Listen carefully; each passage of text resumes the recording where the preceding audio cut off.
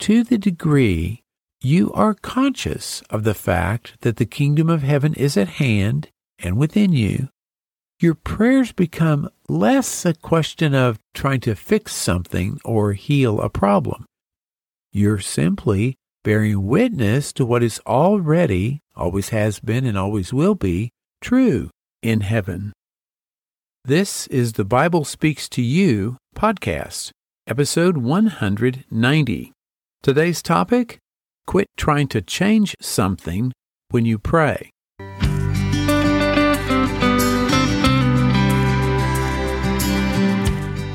You're listening to the Bible Speaks to You podcast. I'm James Early, your host, and this is the place to be to rediscover the original Christianity of Jesus. Each week, we talk about how Jesus wanted us to think and act and pray and live our daily lives.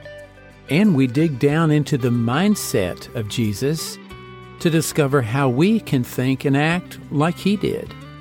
The goal is to experience more of Jesus' promise that the kingdom of heaven is at hand.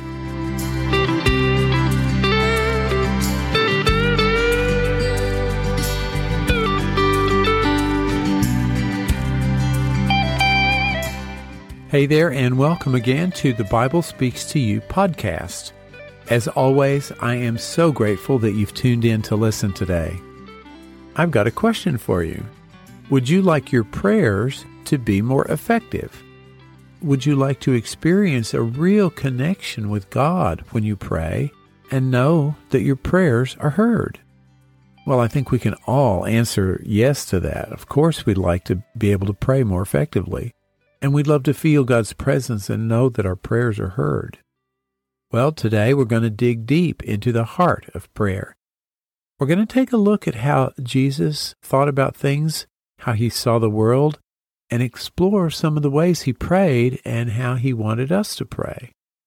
Now, if you've been listening to the Bible Speaks to You podcast for very long, you know that I talk a lot about this, how Jesus thought and acted. And this week we're going to look specifically at how embracing this mindset of Jesus changes the way we pray. So let's say you've got a problem or a challenge you're facing.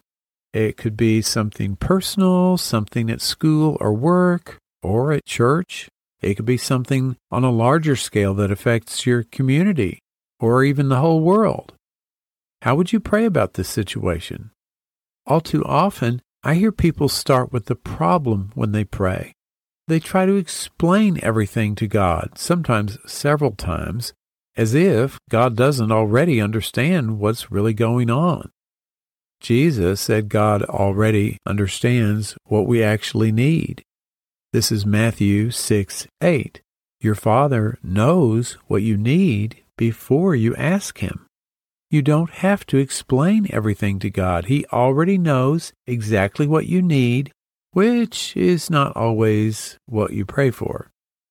The basic premise in this approach to prayer is that you start with a problem and then ask God to fix it. I've seen over many years in my own life and with lots of other folks that when you start with a problem in your prayers, you're more likely to end up with the problem. It's not really the most effective way to pray, and it certainly is not the way Jesus prayed or taught us to pray. The "I've got a problem that needs to be fixed" mindset is focused on the problem. But Jesus had a God is the solution mindset when He prayed. Jesus always started His prayers with the conviction that since God is present and supreme, the solution is already at hand. Now, I'm not saying we should ignore our problems or pretend that they're not there, but it's a question of focus. What is your starting point? Where are your thoughts? What are you preoccupied with? The "I've got a problem that needs to be fixed" approach to prayer usually begins with some variation of, "I've got such and such a problem, Lord, and if it's your will, please provide a solution." Sometimes we even tell God exactly how to fix the problem. Now, I just want to say there are some times when a prayer that begins this way is beautifully answered. I knew a fellow years ago who loved birds. I mean, he had a deep, deep, abiding love and affection for all birds, and he even had several as pets. One day he was on the roof of some building because there was an injured pigeon up there. Now, I have to mention that this was in New York City.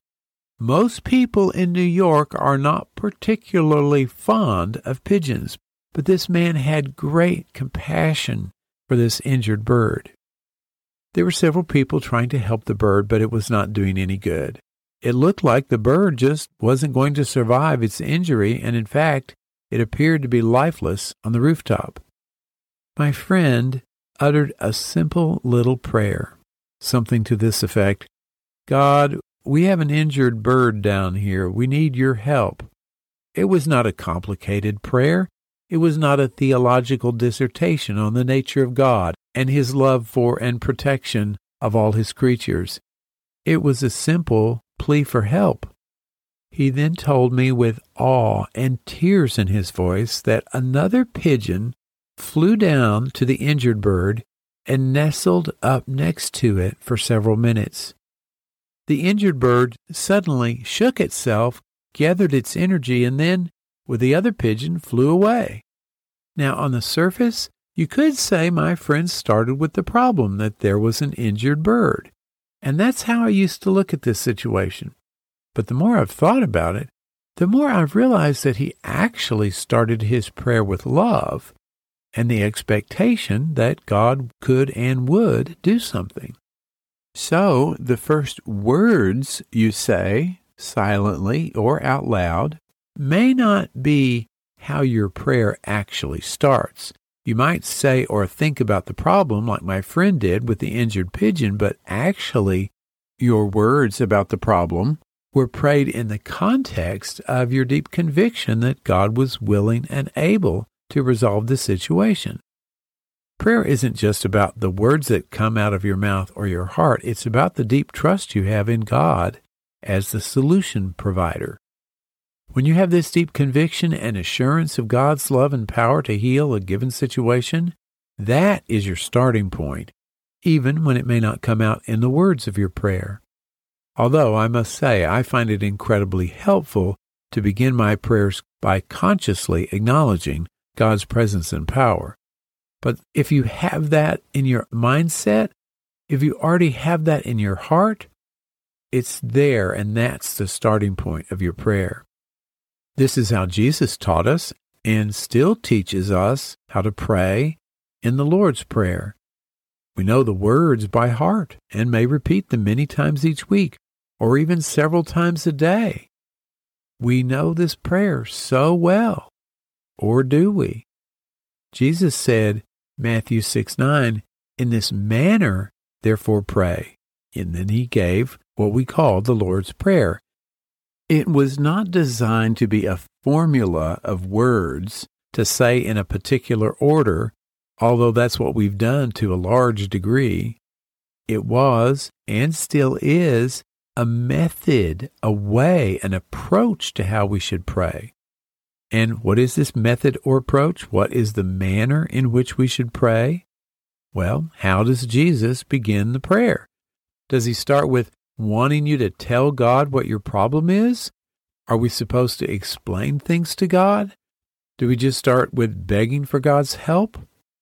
Not at all. The Lord's Prayer starts with acknowledging our relationship with God, and then focuses on the nature, glory, kingdom, and will of God in heaven. This is the methodology of the Lord's Prayer.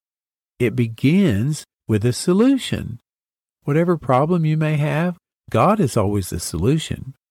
God's nature, glory, kingdom, and will are the starting point for effective prayer and the foundation for the resolution of any problem. Jesus is basically saying that when you pray, don't start your prayer with asking God to solve a problem. Start by acknowledging your relationship with Him and bask in His glory and power, His supremacy in heaven and on earth. It's not about praying for what you want, but asking God to show you what His will is in heaven and to bring that same will to pass here on earth. Jesus' focus is always on the kingdom of God. In fact, just a little later in the Sermon on the Mount, after He told us how to pray, Jesus emphasizes this. This is Matthew 6:33. Seek first the kingdom of God and His righteousness, and all these things shall be added to you. All the things you need in your daily life. Not just the things, but the spiritual inspiration as well. Why was Jesus so preoccupied with the kingdom of God? And what did this have to do with the way He prayed and how He wanted us to pray? If the kingdom of God was so important to Jesus, shouldn't it have the same priority for us? Think for just a minute what heaven is like. It's a spiritual realm where there is no discord, no disease, despair, no decay, or death. The Bible tells us, this is Revelation 21:4, that God will wipe away every tear from their eyes, and there will be no more death or sorrow or crying or pain. All these things are gone forever. So let me ask you this question. In heaven, are there any unresolved problems, unhealed diseases, or unreformed sinners? Is there anything in heaven that needs to be fixed? No, of course not. To the degree you are conscious of the fact that the kingdom of heaven is at hand and within you, your prayers become less a question of trying to fix something or heal a problem. You're simply bearing witness to what is already, always has been, and always will be true in heaven. You're not praying for anything to change. You're praying to open your eyes to see, or you could say, bear witness to what is true in heaven right now. Jesus told Pilate this was the reason He was on earth. This is John 18:37. For this cause I was born, and for this cause I have come into the world, that I should bear witness to the truth. Since you and I are Jesus' followers, then this is also why we are on earth, to bear witness to the truth. Now, a lot of Christians would say that the primary reason Jesus came to earth was to save people from their sins. Others might include healing disease and disability as a reason Jesus came, or to teach us how to love God and our neighbors as ourselves. Jesus certainly did all these things and so much more, but His ultimate goal or focus was not to fix all these problems, but to bear witness here on earth to the nature and glory of God, which He saw in heaven. The only reason Jesus was able to forgive sin, heal disease, raise the dead, feed thousands of people without much food, and everything else He did, was because He saw what was true in heaven, and He knew this heaven was present every moment. There is no sin, disease, disability, death, or a lack of anything in heaven. Jesus saw this so clearly that it became obvious here on earth when He was talking to someone. Now, this came very naturally to Jesus, but for you and me, it's a big mindset shift. We have to quit believing everything the five material senses say is true on earth and ask God what is true in the kingdom of heaven, and then concentrate on that. This is why Jesus told Nicodemus, this is in John 3:3, I tell you the truth, unless you are born again or born from above, you cannot see the kingdom of God. Well, it makes sense, really. In order to see the kingdom of God, to bear witness to the truth, to what is true in heaven, you have to experience a spiritual rebirth. We need to have a more spiritual sense of our origin and identity as children of God, instead of focusing on birth as our origin or our identity as mere material beings in a material world. Jesus was so conscious of what was true in heaven, and that since heaven is at hand, it was also true on earth. This was actually a major component of his mindset. It was the basis of how he looked at people and situations, and how he prayed. That's why his goal was not to fix things, although he did, but to bear witness to the truth. So how can you and I follow Jesus more closely in this way of thinking, of bearing witness to the truth?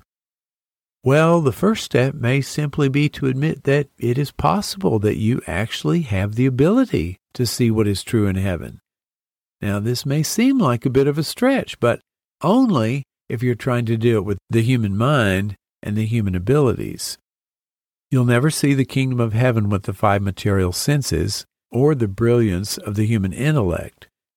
Paul says spiritual things must be revealed to us by the Spirit. This is 1 Corinthians 2:10. God revealed these things by His Spirit, for His Spirit searches out everything and shows us God's deep secrets. Have you ever wondered what the deep secrets of God are? Well, when the Spirit reveals them to you, they're no longer secrets. But when you try to understand God and the things of the Spirit through the 5 material senses and the human mind, they will always remain a secret. Paul explains this just a few verses later in 1 Corinthians 2:14. People who aren't spiritual can't receive these truths from God's Spirit. It all sounds foolish to them, and they can't understand it, for only those who are spiritual can understand what the Spirit means. And this verse gives us a hint of one of the next things you can do to follow Jesus in bearing witness to the truth in the way you think and pray. It's to be more spiritually minded. But how do we be more spiritually minded? It's really about what direction you're walking and what your priorities are. Are you preoccupied with material things and people's opinions, chasing what the world says is important? Or are you getting closer to God, striving to know and do His will, feeling more of His love and expressing that love to everyone around you? When your real desire is to be more spiritually minded, your thoughts, prayers, and actions will guide you there. Something I found really helpful in learning to bear witness to what is true in heaven, like Jesus did, is to read an account of Jesus healing someone, where there are enough details to give you an idea of what Jesus could have been thinking. For example, this is in Luke 8:49. A messenger arrived from the home of Jairus, the leader of the synagogue. He told him, "Your daughter is dead. There's no use troubling the teacher now." He was referring to Jesus. To the messenger, it was too late. There was nothing left to do, no hope left. But how did Jesus respond? More importantly, what did he see? What was he bearing witness to? In Luke 8:50, when Jesus heard what had happened, he said to Jairus, "Don't be afraid, just have faith, and she will be healed." To Jesus, the situation was not hopeless. Why? Because he bore witness to the truth that there is no death in heaven. Now think of what Jesus said to the mourners at Jairus' house. This is Luke 8:52. The house was filled with people weeping and wailing, but he said, "Stop the weeping. She isn't dead. She's only asleep." How can Jesus say that? What was he thinking? Or more importantly, what was Jesus seeing that no one else could see? He continued to bear witness to the truth that there is no death in heaven, and that since heaven is at hand, there could be no death at hand. To everyone present, it appeared the little girl was raised from the dead, but to Jesus, she was alive all along in the kingdom of heaven. He simply bore witness to that fact. My point here is to take some of the accounts of Jesus healing people and pray to discern what Jesus was thinking and praying. Then take those ideas and apply them to your own life. If you're facing a challenge, ask yourself, what would Jesus think or say in this situation? What would he see as true about this situation in the kingdom of heaven?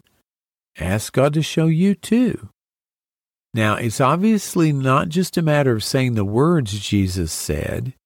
To follow Jesus' example of healing and restoration, you have to actually see what he saw. And the only way for you to see that is for God to reveal it to you spiritually, as I mentioned earlier. You can't see or understand what is true in heaven with the material senses or the human intellect. The problem is, we're usually more likely to believe what the 5 material senses tell us than we're able to discern and believe what God is revealing to us through the Spirit.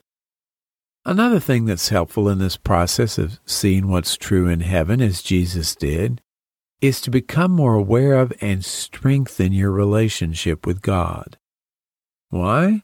Well, so you'll hear his voice and trust his wisdom more than you trust what the world is telling you. There are lots of things that can be helpful in embracing in your own life the way Jesus saw what was true in heaven, but I'm just going to mention one more for right now. It's to put all these ideas into practice in your daily life. When challenges come up, ask yourself, what is true about this situation in the kingdom of heaven? Then be quiet and listen for an answer. The more you do this, the better you'll get at hearing God's voice.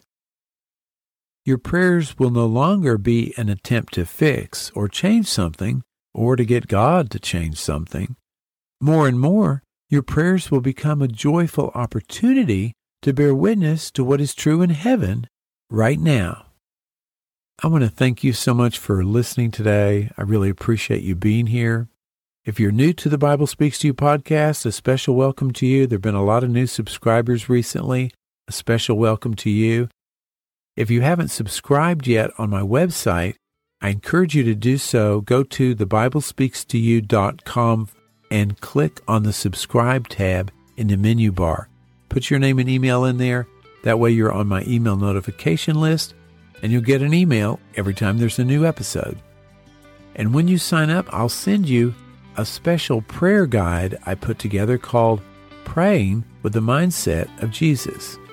If you have any comments or questions about today's episode, I'd love to hear from you. Go to the website and click on the Contact tab in the menu bar, and I'll be in touch. Can't wait to hear from you. If you'd like to check out all the Bible quotes that were mentioned in today's episode, you can find those on the show notes page on my website for today's episode.